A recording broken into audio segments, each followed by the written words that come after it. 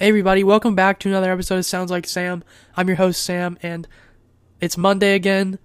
NFL Week 5 is officially over, and it was a very exciting conclusion to the week with that Raiders Kansas City game. Man, what a start it was at the beginning with the Thursday night game, the Colts versus the Broncos being as bad as it was, and then ending on such a high note like the Raiders versus the Chiefs game. Man, that was super exciting. So much happened in that game, and a lot of people either won or lost because of this last game, the Raiders versus Chiefs. So we have some stuff to talk about. Unfortunately, I'm gonna try and make this a shorter podcast. I'm a little bit under the weather right now, but it should be a good episode. Otherwise, definitely gonna talk about my waiver wire ads. I'm gonna talk to you about the bye weeks for Week 6 teams they're off this week, and I'm gonna give you some defense streamers that you can have moving forward this week. So should be a good episode. If you haven't already, subscribe to the channel.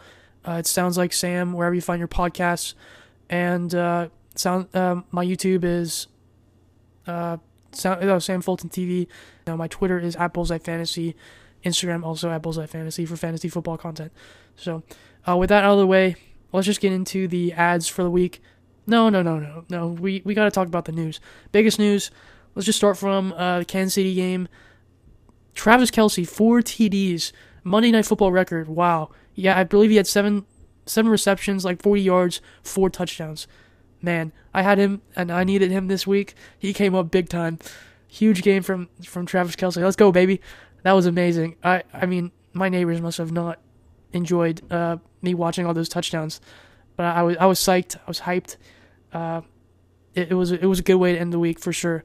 But man, that was a really good game to say the least. There was a lot of big playmakers. This was like probably the fastest, and it just felt like there was points scored every single time.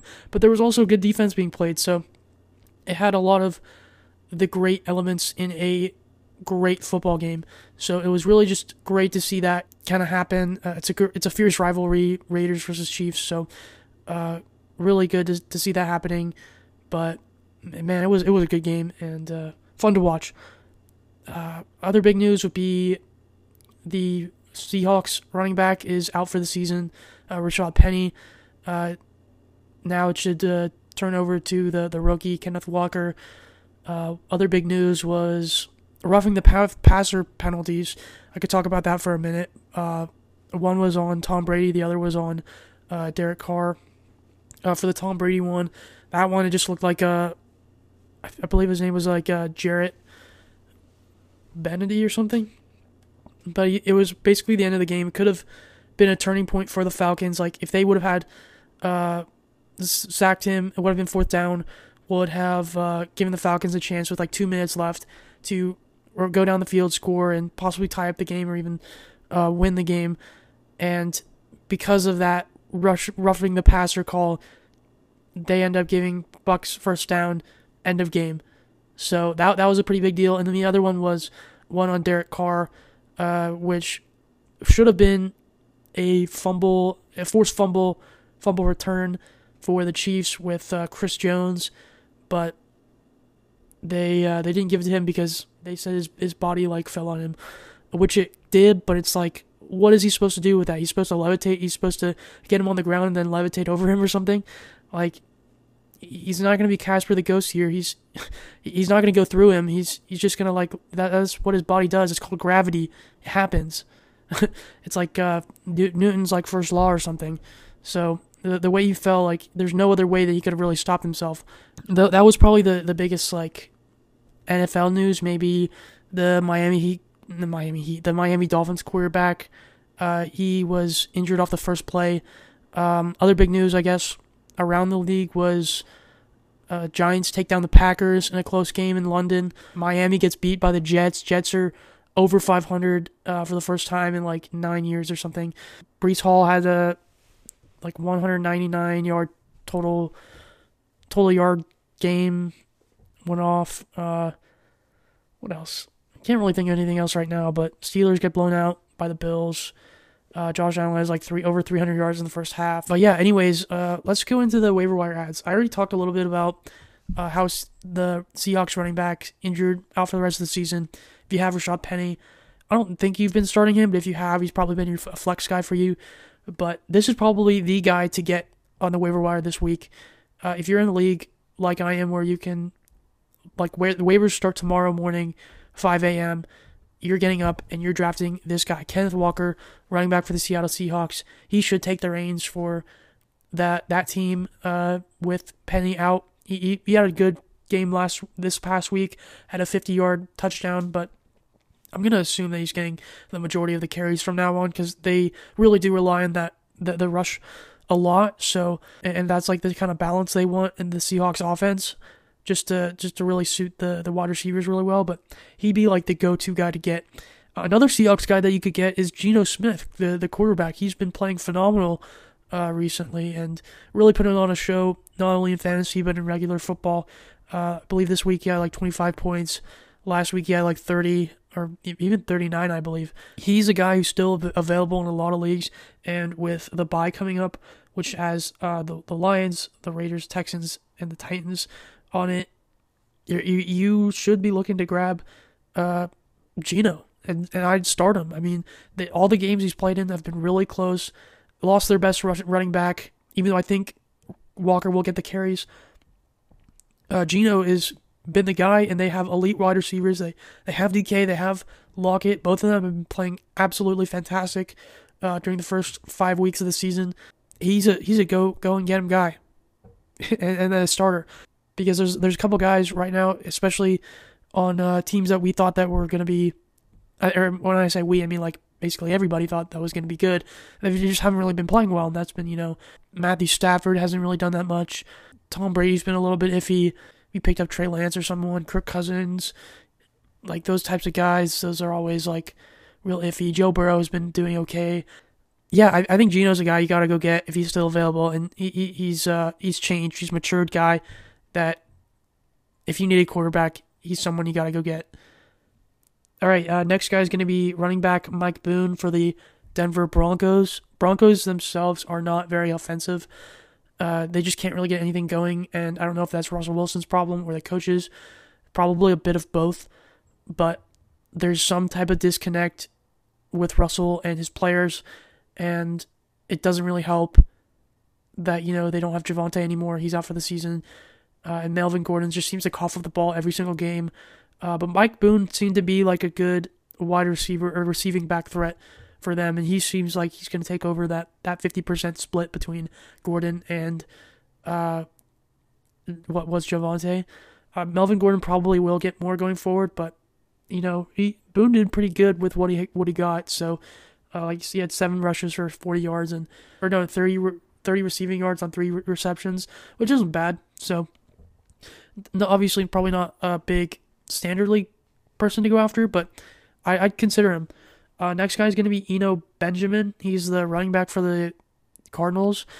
He's really been outperforming, and he outperformed James Conner because James Conner was out of the game. Yeah, if Conner's out, I'd go with him, especially if you need him. I'm in a little bit of a situation where I have Najee Harris and James Conner, which last year you would have been like ecstatic to have. This year it's like the total opposite. They're just a flop fest on my running back position, so that's not good. But yeah, for me, I because we're like basically dead last at this point, we got to go after. Really, I'm going to be targeting heavily Kenneth Walker, but Eno Benjamin's got to be a guy that I'm like seriously considering. Next guy, Phillip Lindsay. If Jonathan Taylor is out this game, which I don't know that he will be, but Phillip Lindsay did a good job this week, and he looked like a decent option, especially in deeper leagues. So I definitely can think about him, but yeah, you don't necessarily have to take him, but he's just got like a guy on my watch list. Next is going to be Carson Wentz, who, oh my God, he's been playing terrible. Yeah, he has, but he hasn't been winning the Commanders any games, but he has been throwing the ball over 300 yards a game, and he's getting a ton of throwing opportunities because their team kind of just sucks and they're always down.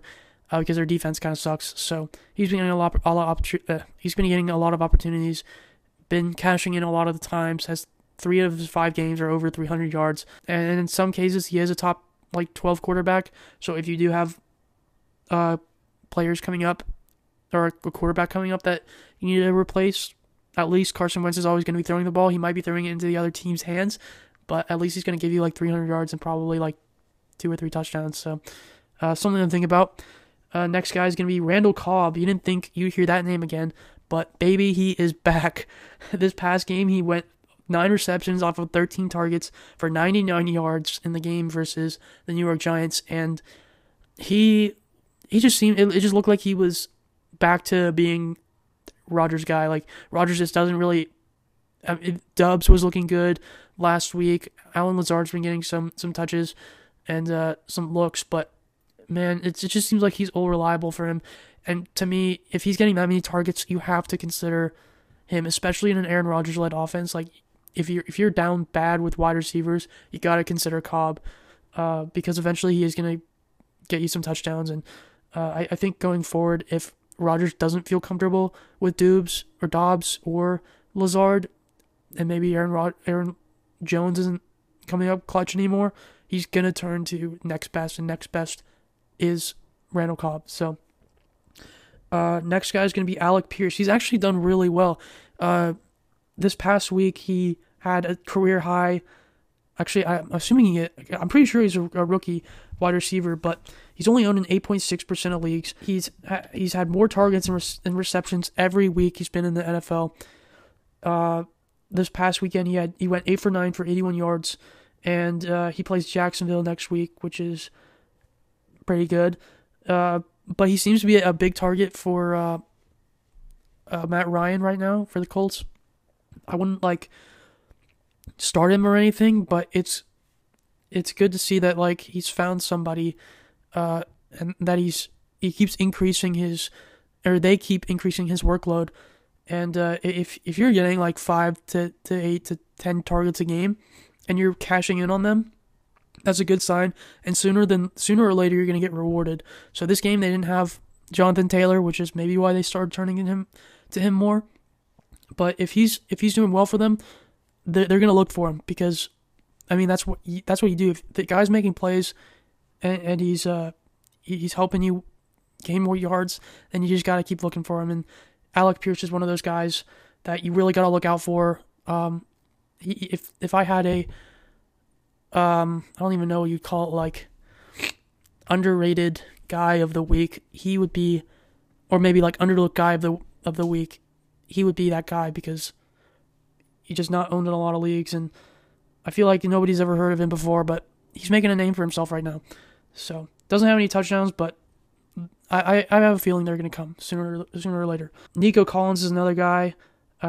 He's the wide receiver for the Texans. It just really seems like they're getting him more and more involved. He's a rookie for them. I think eventually he's going to take over Brandon Cooks' role, and maybe they'll end up training Cooks. I really don't know, but he seems like he's the future. And Amon-Ra St. Brown didn't really come out last season until week 10, or probably even 13, I forget. But he came on late. Nico Collins could be the new Amon-Ra St. Brown and come on really late. So that's kind of what you're thinking of when you're thinking of looking at taking guys like Alec Pierce and Nico Collins. Is these guys are for the long haul. These guys are potential good stashes for me.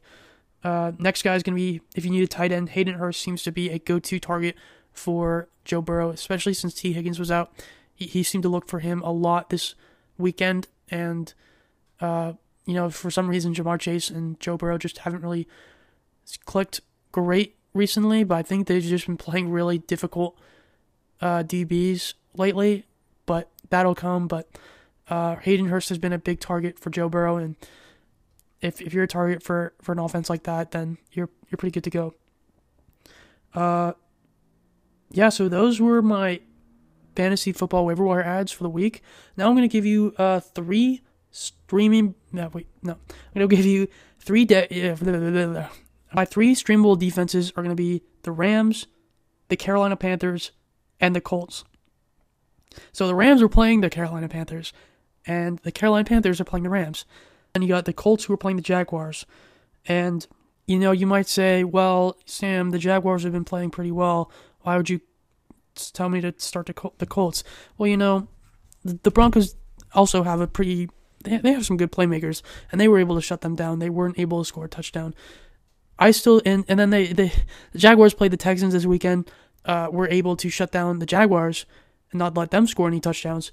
So that makes me believe that, given that fact, even though that the Colts did get beaten up badly by the Jaguars in like the second week, I think they're gonna come back strong, and they're gonna play well against the Jaguars.